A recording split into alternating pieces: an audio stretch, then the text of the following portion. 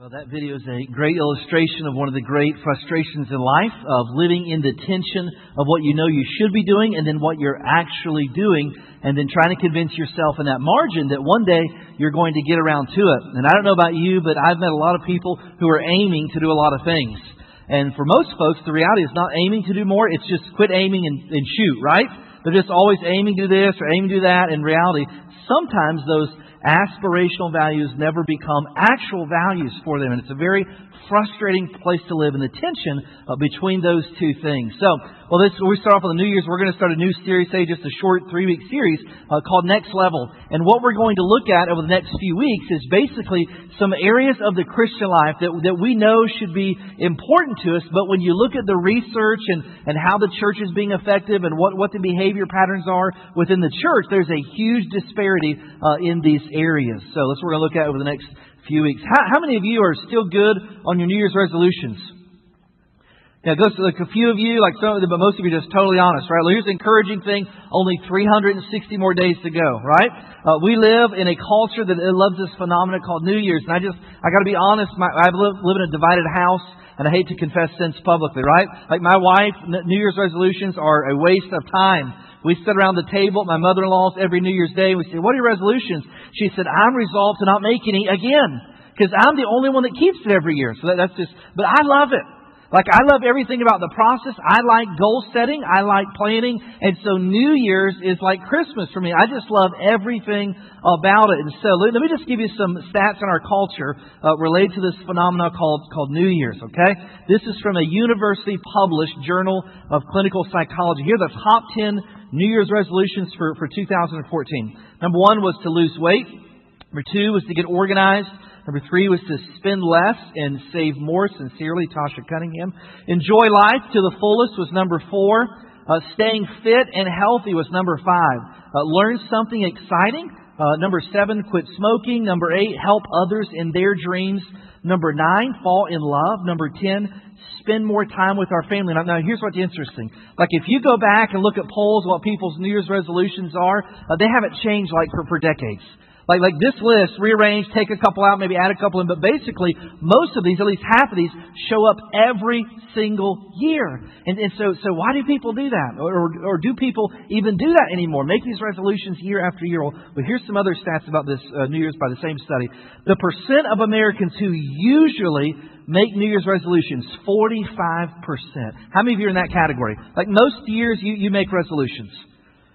Right? Yeah, a bunch of hard chargers in here. All right, so here's the second category.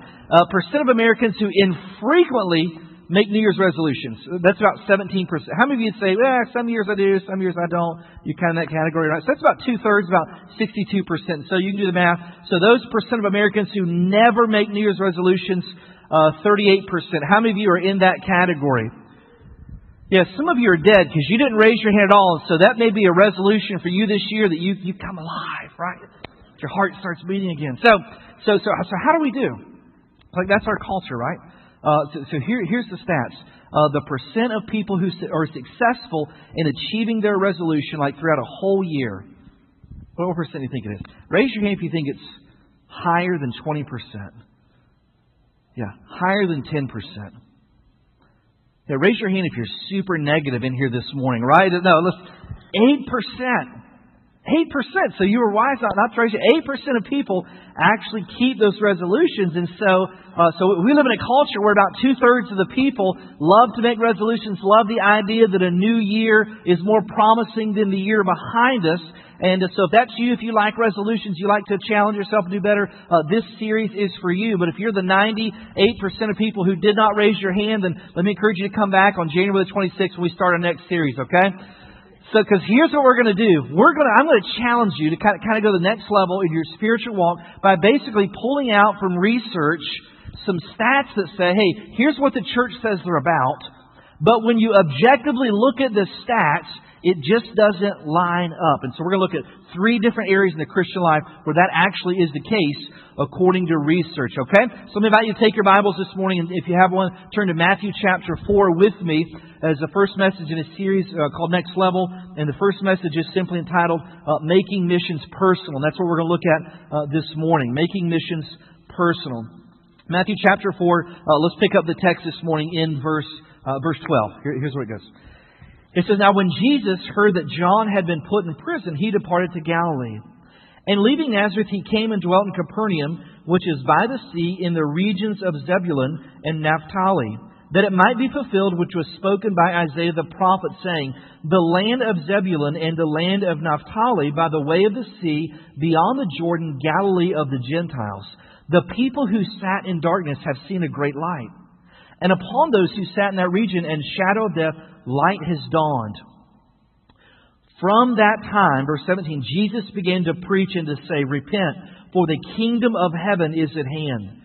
And Jesus, walking by the Sea of Galilee, saw two brothers, Simon called Peter, and Andrew his brother, casting a net into the sea, for they were fishermen. And then he said to them, "Follow me, and I will make you fishers of men."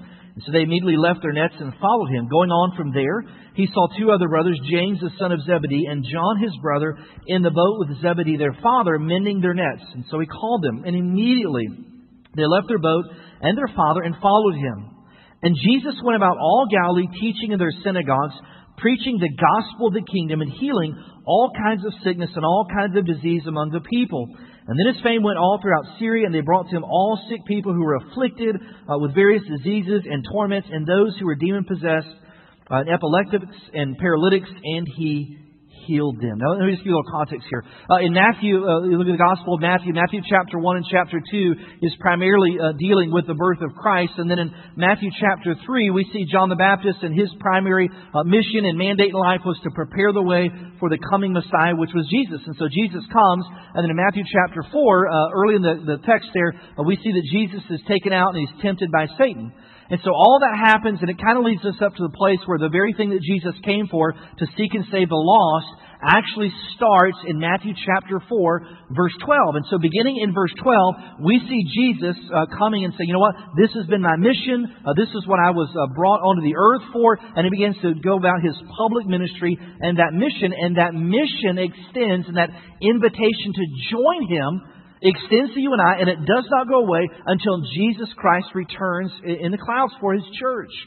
Many of you have heard me say this before, that when people are nearing the end of their life, they don't usually talk about trivial things, do they not?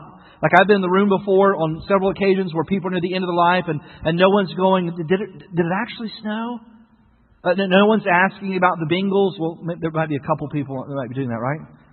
But when people come down to their final words, they know their time is short, and so they weigh those and measure those words carefully, and they actually talk about what's important. And so what was important on the heart of Jesus, when we read in Matthew chapter 28, that when Jesus had finished up His public mission and ministry that started here in verse 12, before He ascended back to the Father, here's the last words of Jesus. Now listen, He'd been pouring into these people for 3.5 years, and they'd seen Him do some incredible things. They saw Him be persecuted and resurrected. So here's the last thing of all those experiences together.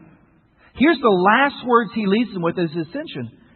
He says, "Go therefore and make disciples of all nations, baptizing them in the name of the Father and the Son and the Holy Spirit, teaching them to observe all things that I've commanded you. And lo, I am with you always, even to the end of the age." And so Jesus, in all these shared experiences, all His love He had for them, all the incredible things they saw Him do, the last words He leaves them with are, "Go and make disciples of all the nations." Like, until I come back, until you see me touch down again on this Mount of Olives, listen, that's what you should be doing. And so the question is not what should we be doing. The question is, how are we doing? How are we doing? And so let me just tell you why I chose this particular area to start off with, to challenge us to go personally in the next level. Here's the stats when it comes to mission or personal evangelism, whatever words that make sense to you what we're talking about here. Here's the stats. 95% of people will never lead anyone else to Christ in their lifetime. Those who are Christ followers, 95% of them will never lead anyone else to Christ. Now, let me just set some context here, because that's a little bit of a loaded stat, right? Now, because what the stat doesn't tell us is the number of people who are sharing the gospel faithfully, but people aren't responding. The stat doesn't tell us the people who are planting and watering and investing in other people, serving them in Christ's name to build a relationship. So I guarantee you, listen, it's a loaded stat, but can we just be honest this morning? That the reason some of those folks in that 95%, that maybe a large chunk of them that would be true of, is because they're not even engaging themselves in the process. Like they're not even interested in it. As a matter of fact, the whole idea is fearful to them, and it just has a negative connotation for them. And so some of you, that may be the idea when we talk about this. And I said, hey, here's what we're going to talk about this morning. For some of you, it has a bad taste in your mouth. Like, yeah, evangelism and sharing it. Like, I tried that once and it didn't go well, so I haven't tried it since. Maybe some of you can think of a time where you tried to share your faith with someone and you got all tripped up and you couldn't articulate what you believed and why, and so you just thought, oh, that was so humiliating, I'm never going to do that again. Or maybe you think that evangelism is this thing where people can, you ask you hard questions, and so you've got to know all these answers and scientific theories. Or maybe sometime someone said, hey, I heard you're a Christ follower, and can you answer this hard question? You couldn't answer. And so you just thought, I'm just going to back off from that. Or maybe your evangelism, the way you were trained is like you had to memorize these large chunks of Scripture or these canned presentations, like where you ask this and you ask this. I remember going through an evangelism class one time and they said, hey, the hardest thing to do is to turn a normal conversation into a spiritual conversation. And it is. It's hard to go from, hey, did you check the Bengals game to, are you going to hell? That's a hard turn, right? Like you're going off the road if you make that sharp of a turn, right? And so they had all these things you could say to turn the conversation to spiritual things, and they're just the stupidest things. Like one time they said, hey, maybe you're out somewhere and someone's drinking at the water fountain, and you lean up in their ear and say, have you ever drank the living water? Listen, you lean up in my ear, I'm dropping you off like the mail. I mean, I'm clocking you. I'm like, get off me, creeper, right? So the idea, listen, let's just be honest, it's hard. That's why the stats are that way. And there's a joke that someone said, the one thing believers and unbelievers have in common is they both hate evangelism. Right? Like, I don't want to do it, and people who don't know Christ, like, don't do it to me because I had a bad experience, there's someone yelling at me, or all those kinds of things. So here's what I want to do today. I want to take us back to just the basics. Just some foundational principles about being a more effective witness for Christ. I want to clear up some confusion about what evangelism is and is not, because I think much of the fear is associated to a lot of confusion about what we should and shouldn't be doing. So let me just find what evangelism is and is not before we actually get into the text for a few minutes this morning. Let me tell you what evangelism is. Evangelism is simply communicating, hear me, not just modeling. That's important, but it's not just modeling. It's communicating the gospel of Jesus Christ to those who don't know Christ with the hopes that they might receive Him. That's what it is. All right? And unless the gospel is communicated, then evangelism is not taking place. And you could be doing pre-evangelism, building relationships, serving people in Christ's name. That's all a part of the process. It's incredibly important. But until the gospel is communicated from one person to another, then evangelism is not taking place. It may be ministry, and that's important, but it's not mission. And so evangelism is sharing the gospel with those who don't know Jesus Christ. It's really that simple, right? So that's what it is. But let me clear up some things that it's not. Because in some of your minds, your idea of what it is like, oh, I can't even think about doing that. So you just kind of pull away from the whole subject and disengage it. So let me tell you some things evangelism is not. Evangelism is not a debate. Like for some of you in your mind, that when you hear the word, you're just thinking two people, red-faced and angry and debating and back and forth and those kind. Listen, evangelism is not a debate. When the Spirit of God has made a heart ready to receive the gospel, that person isn't interested in arguing. They just want truth. And so at the very point they want to start debating, you know what that should send off? The Spirit of God's not at work on this person's heart.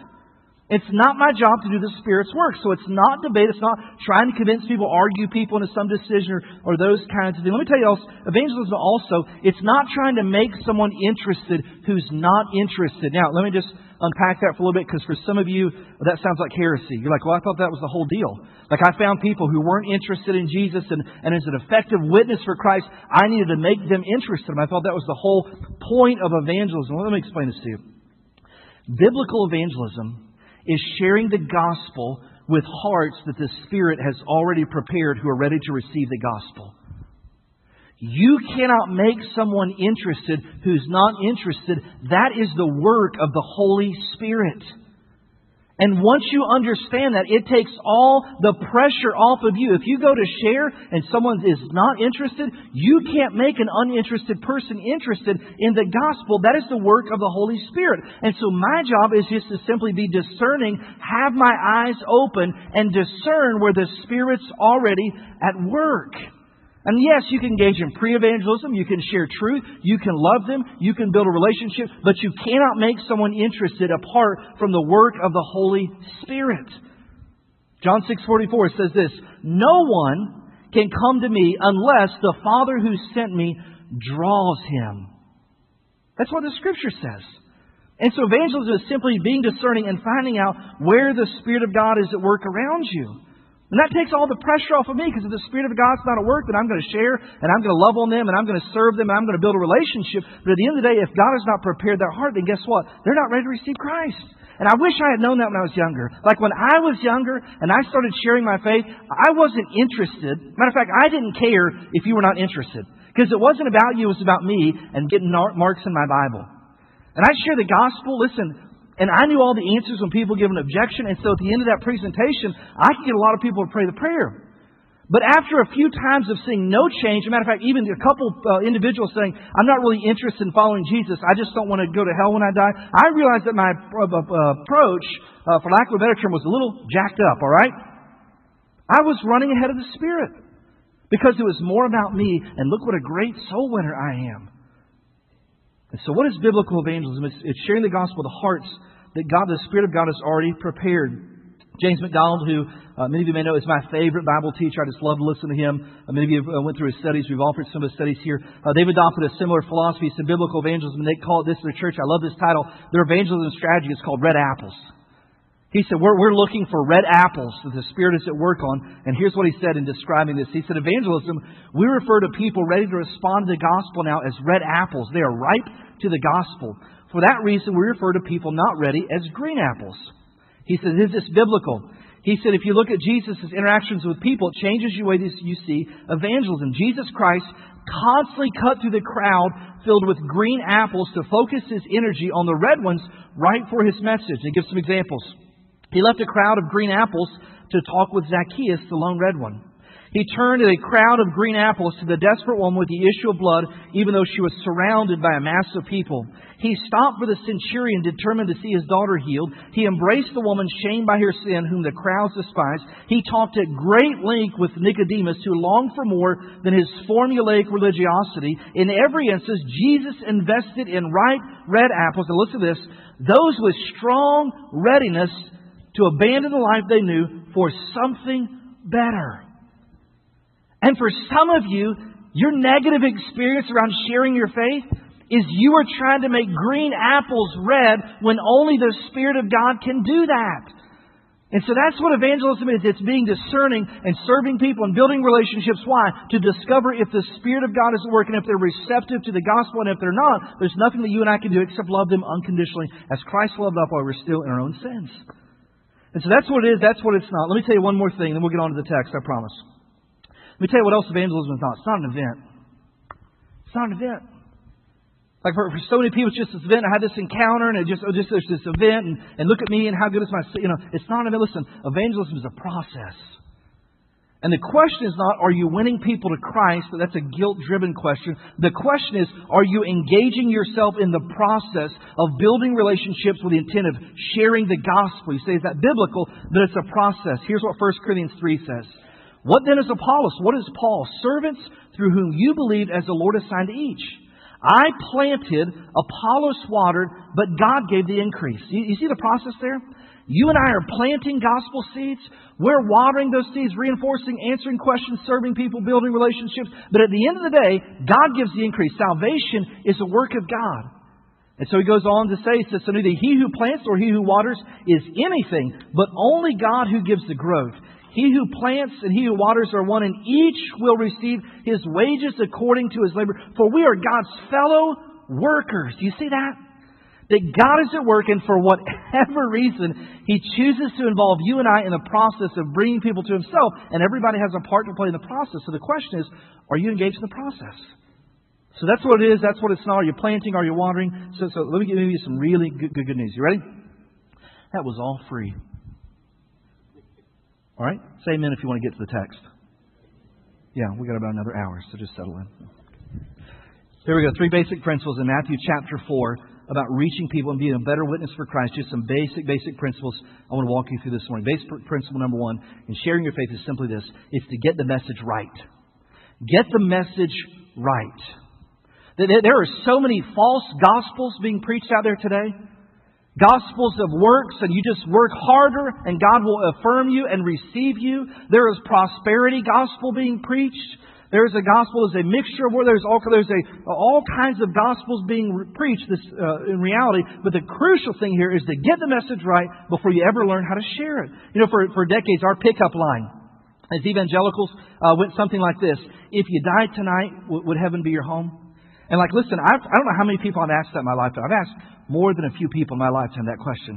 And it may be a good question to ask at some point in the conversation. But let's just, if we can have intellectual honesty with the Scriptures. Can we just be honest with the Scriptures this morning? Jesus wasn't about going around making sure people were ready to die. Jesus was about inviting people to a new way of living and following Him. As a matter of fact, the invitation over and over and over in the Gospels, over 23 times in the Gospels alone, the invitation of Jesus was not, are you ready to die? The invitation of Jesus was, follow me.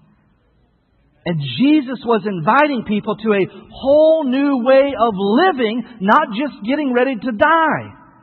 And when a person says, well, I want to be ready to die, but I'm not interested in a whole new way of living, they don't want to be converted. They want fire insurance. And Jesus is not in the insurance business. I'm sorry for all of you who are, right? And so that's what He's preaching there. He's preaching, follow me, follow me, follow me, over and over and over again in the Scriptures.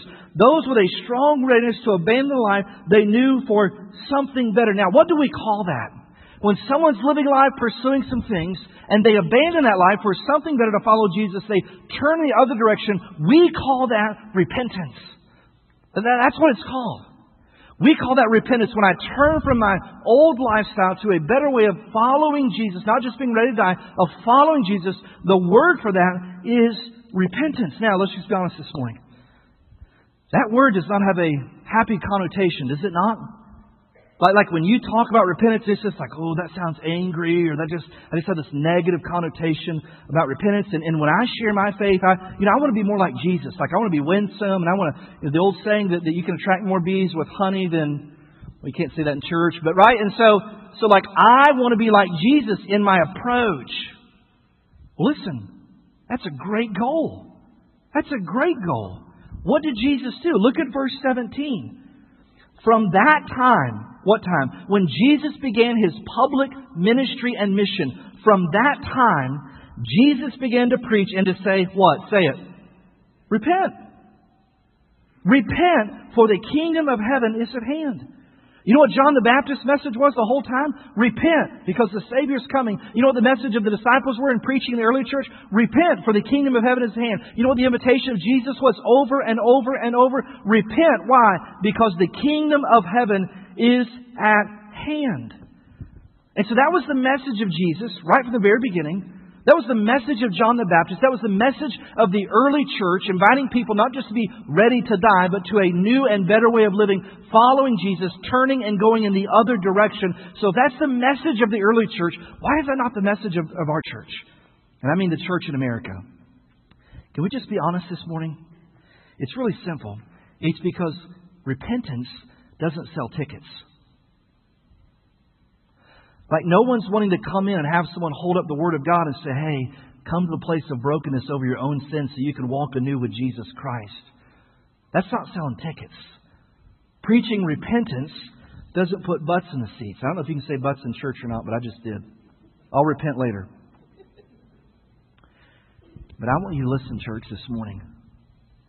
The goal of the church is not to put butts in the seats. The goal of the church is that the glory of Jesus Christ will be made manifest in the presence of the saints.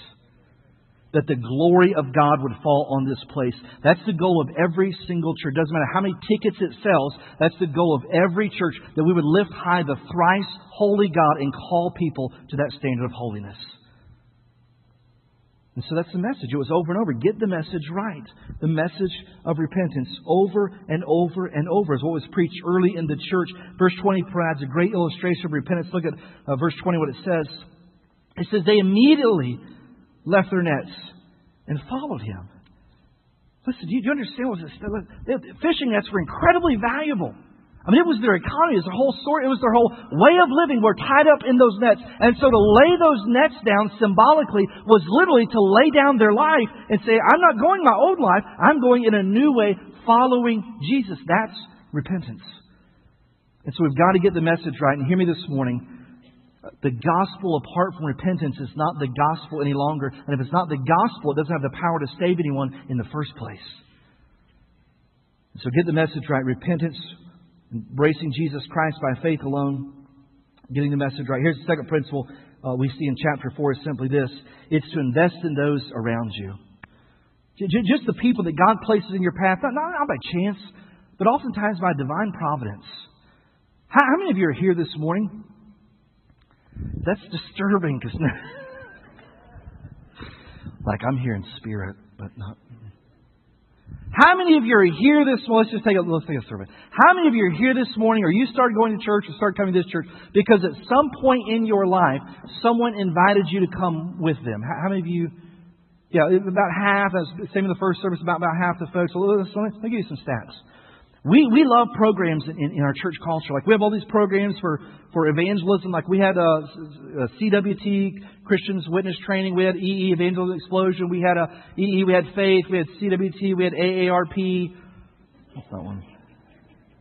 Point is, we've got all these listen, let me tell you what stats have not changed. Hear me. In over 50 years. Over 50 years, the stats have not changed. Over 85% of people that ever attend church do so by personal invitation. By someone investing in the people right around them that God places in their path, not by chance, but by providence, and investing in them, building a relationship, and just inviting them with them to hear the gospel message. You say, is that biblical? Listen, it was the method of Jesus. Investing in the people right around you throughout life that God places into your path. Look at verse 18. And Jesus, walking by the Sea of Galilee, saw two brothers. Hey, come follow me. What's this? Verse 21. Going on from there, he saw two other brothers, James the son of Zebedee and John his brother, in the boat with Zebedee their father, mending their nets, and so he called them. And so here's the difference. Jesus is just living His life on mission with open eyes, looking at the people as He goes about His normal life with a gospel approach and just looking at these folks through missional eyes, and He invests in them. He says, hey, would you like to follow me? And that method has not changed in 2,000 years. And the people that God wants to be reached in your circle of influence, this is a radical thought that God probably wants to use you in the process to actually reach them. I can't tell you how many times I've been doing this for 13 years. I can't tell you how many times someone has called and said, hey, Pastor, I've got someone in my circle of influence, someone in my family or someone here or whatever, and I really they don't know Christ, and so I think you should go talk to them. Now, what do you think the likelihood that an unchurched person wants someone to knock on their door, a total stranger who's a preacher? Like if there were prayers, like they would be sitting at home praying and say, God, send a preacher here today. Make him young and attractive. Strong.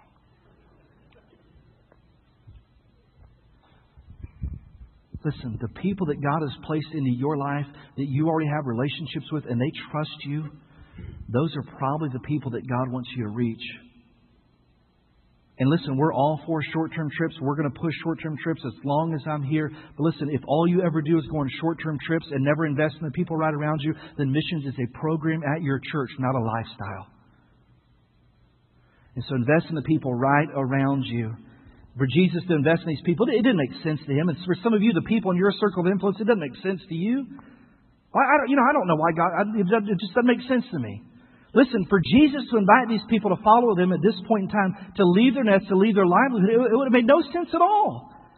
But He's just going about the people He comes into contact with that God places in His path and in your path, not by chance but by providence.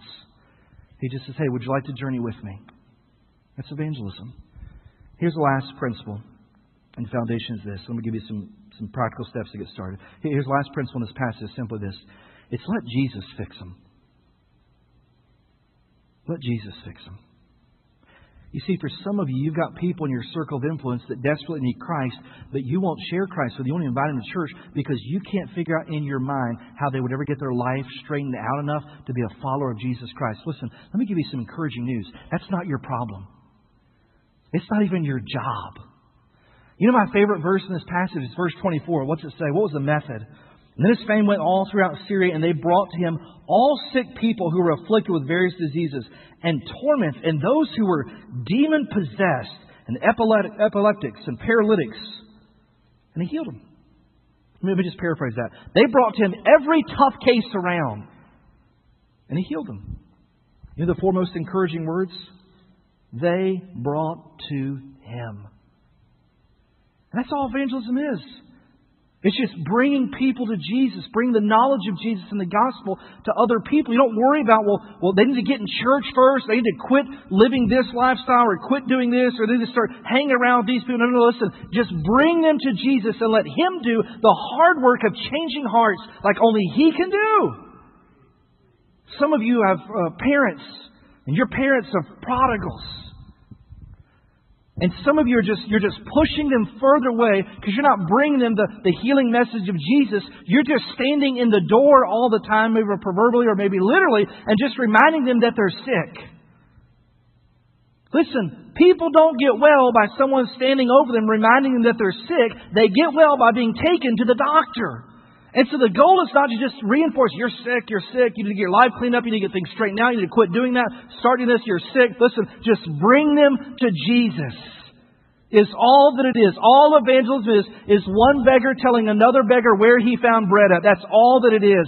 Bring them to Jesus and let Him do the changing of their hearts that leads to changed behavior. 4 of you excited, the rest of you are Presbyterians.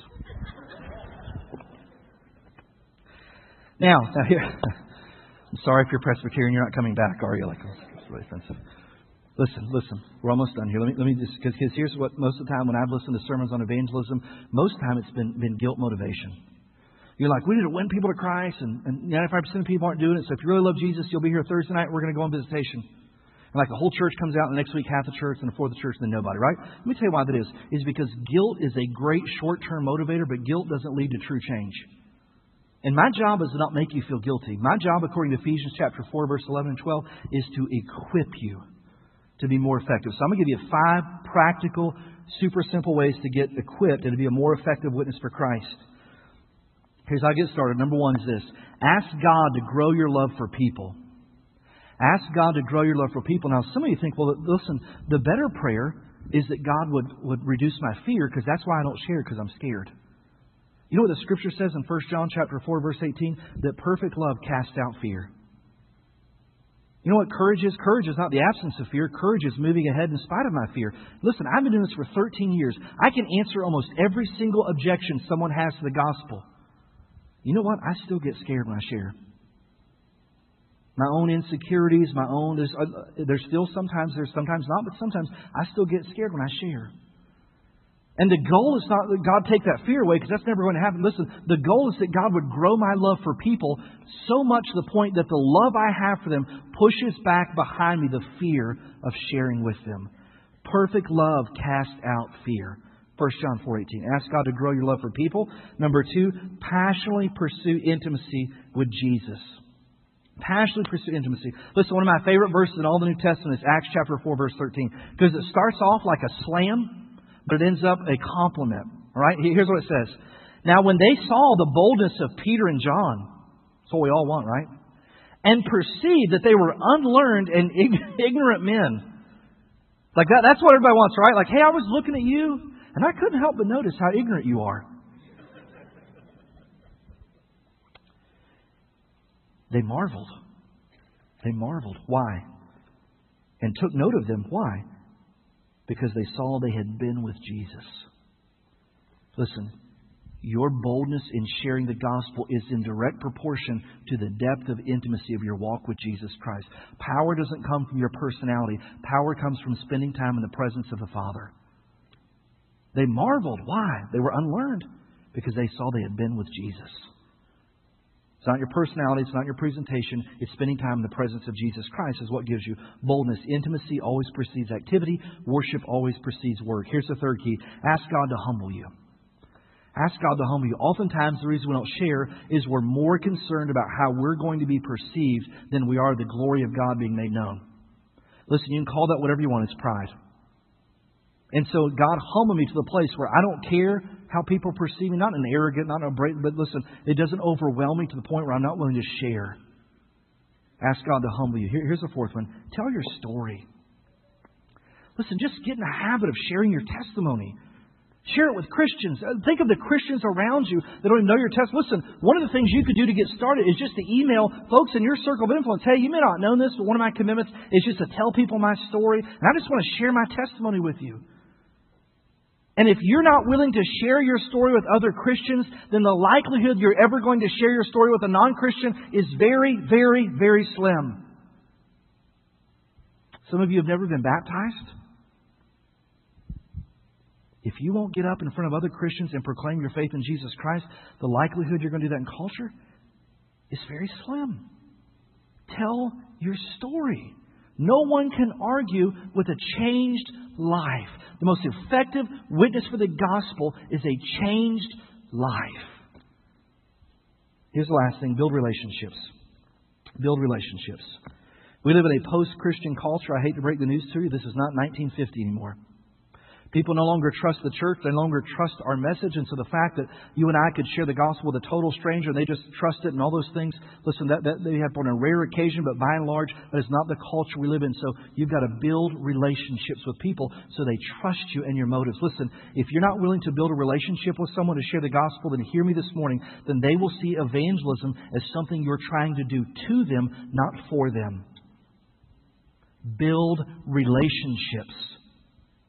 Build relationships. Many of you have read the book Purpose Driven Life, bestseller of all time, nonfiction work. Rick Warren shares the following story about his dad, just an incredible story. His dad never pastored a church over 200 people, but he pastored for over 50 years. He said his dad was a simple preacher, but was a man with a mission. He said he loved taking teams of volunteers overseas to build church buildings for small congregations. Listen to this. In his lifetime, he built over 150 churches around the world. He said, 1999, my dad died of cancer. He said, in the final week of his life, the disease kept him awake in a semi-conscious state almost around the clock. He said, as he dreamed, he would talk out loud about what he was dreaming. And so Rick Warren said, sitting by his bedside, he said, I learned a lot about my dad just listening to his dreams in that semi-conscious state. He relived one building project after another. One night near the end, while Rick and his wife and his niece were by his side, his dad suddenly became very active and tried to get out of bed. Of course, he was too weak, and Rick's wife insisted he lay back down. But he persisted in trying to get out of bed. So Rick's wife asked, Jimmy, what are you trying to do? And he replied, got to save one more for Jesus. Got to save one more for Jesus. Got to save one more for Jesus. And they said over the course of the next hour, he repeated that phrase over 100 times. Rick Warren says, I sat by my dad's bed. Tears rolled down my cheeks. He bowed his head and thanked God for his dad's faith. And he said, at that moment, my dad reached out his hand, placed his frail hand on my head as if commissioning me and said, save one more for Jesus. Save one more for Jesus. Church, I can't think of a better New Year's resolution in 2014 to go to the next level than to save one more for Jesus. One more for Jesus. One more for Jesus. Missions is not a trip you go on. Missions is not a check you write. Missions is not a bus ride. Missions is a lifestyle. And that lifestyle has a simple cry to it. One more for Jesus. One more for Jesus.